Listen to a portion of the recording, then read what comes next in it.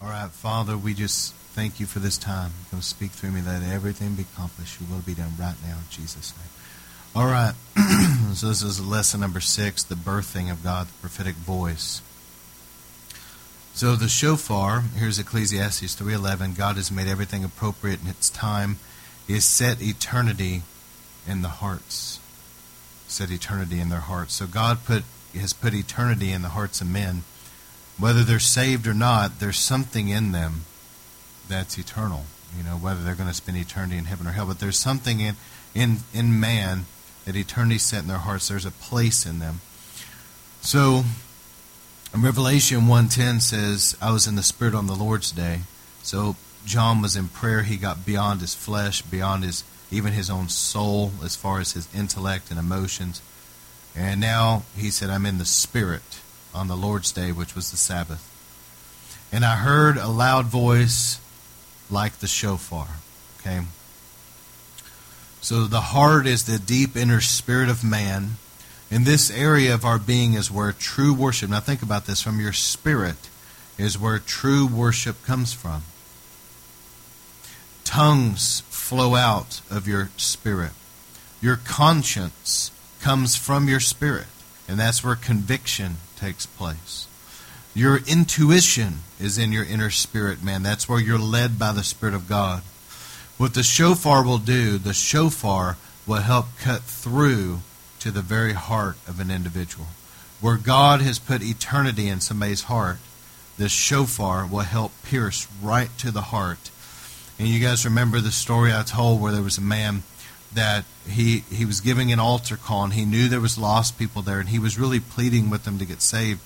And he was up there frustrated because nobody was answering his altar call. And God told him, said, blast the ram's horn. So he gets the ram's horn, and he just lets out this blast. And you know how the ram's horn sounds like a wailing or something. And he said, this is not an exaggeration, he said there were about 12 people that began to run down to the altar. That's sovereign and supernatural. There's no explanation for that just because of a horn being blown. What happens is that which is like the voice of God went and cut right down into that place in those people where God had set eternity in their hearts.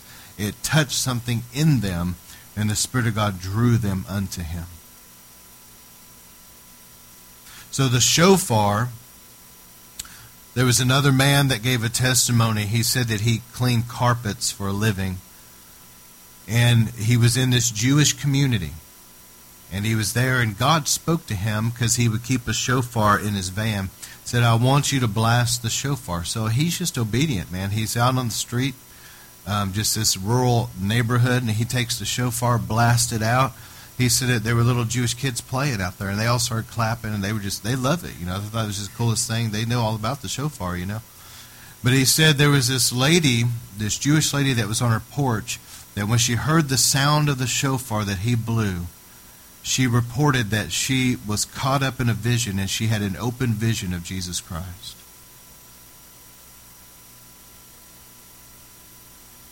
This man was really strengthened in his faith and encouraged by that.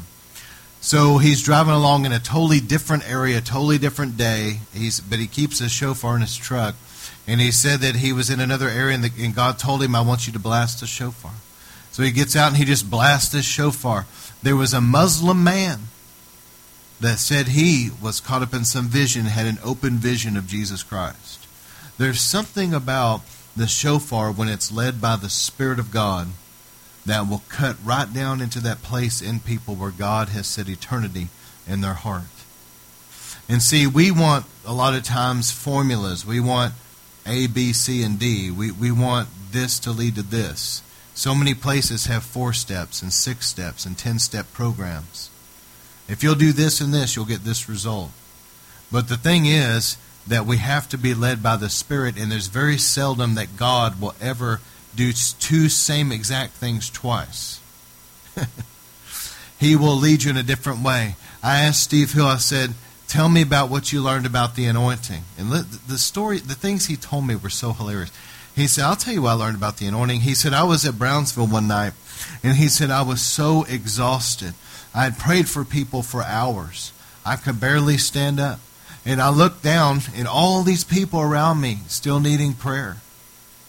And he said, just out of sheer desperation, he said, all of you join hands. And he grabbed two people's hands, and there was this huge circle. And he shouted out, Jesus, and all of them just fell under the power. And so he said, I went home. And he said, then a few days passed, similar situation. I'm at church again praying for people. I'm just exhausted. I look down, there's all these people needing prayer. I said, join hands, and I did it again, and nothing happened. He said, that's what I've learned about the anointing.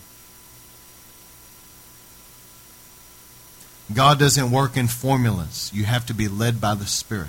It's just like that man that blew the shofar in those two different areas and somebody got saved. That doesn't mean you just randomly, indiscreetly go everywhere and blast the shofar and think that that's always going to happen. You have to be led by the Spirit.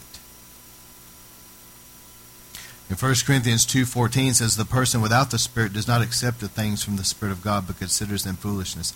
How many people know that there's a lot of religious circles that would just think you're stupid for following the Holy Spirit? Yeah, I felt led to go in this community and blast this shofar. There's a lot of religious people out there that think you're stupid, wouldn't they? But they don't understand the things of the Spirit. It's being led by the Spirit. And when you're led by the Spirit and you do what the Holy Spirit says. And then in Romans 8:7, the mind governed by the flesh is hostile to God. It does not submit to God's law, nor can it do so. So there's people that are still carnal, they're still worldly, and they're not spiritual. And so when somebody comes in that is being led by the Spirit of God, they think that they're silly, foolish, and weird. But they're not. They're just being led by the Spirit. And the Bible says God opposes the proud but gives His grace to the humble. So He wants us to humble ourselves and just be obedient to Him. So here's the last thing. The shofar, some people that teach on the shofar have talked about the ram's horn, how it's large in one spot, but it goes down, it's smaller in the other. And they've compared that to kind of like a birth canal. But you know, the Apostle Paul said that I'm again in the pains of childbirth. He was talking about intercession until Christ be formed in you. So there is something about in the Bible as we pray and we intercede that there's an intercession that will take the things that are in the spirit realm and birth them into the natural realm. But that comes through prayer and intercession. And so the Bible speaks of the midwives of Egypt. You guys remember the story. Pharaoh wanted all the babies, all the male children killed, thrown into the Nile, fed to the crocodiles.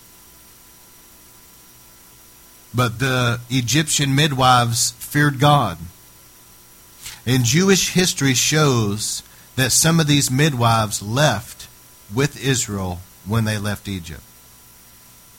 There were two of them, one named Shiphrah and the other Puah. Shiphrah was a midwife, and her name means the capacity to make something better. And that's what she did in keeping with this characteristic. Contrary to Pharaoh's orders, Shiphrah ensured that the babies would emerge healthy and viable, and that they would be swaddled and fostered. And she was making the quality of those people's lives better. Puah comes from the Hebrew verb cry or groan. And let me tell you, the cries and the groans of the shofar and the intercessors helps to birth the things that are in the spirit realm and get them pierced through and birthed into the natural realm. Where people that God has set eternity in their hearts, it will cut right to the heart. It releases something from the spirit realm into the natural realm, and it will shift atmospheres and break through. Many times people have been healed and delivered of things at a shofar blast. So tonight, just think about the voice of God, that which is like the voice of God going out and touching that where God's placed eternity in the hearts of men and helping to, though it seems foolish to the natural man, to carnal people, to worldly people, the things of the Spirit seem stupid to them. They don't understand them. But to those of us who are led by the Spirit of God, we know the Spirit of God, we know the ways of the Spirit of God, and we cooperate with the Holy Spirit, and we do what He tells us to do when He tells us to do it. It's awesome, powerful. And things that are in the spirit realm move into the natural realm and bring radical change when we obey the Holy Spirit. Let's go ahead.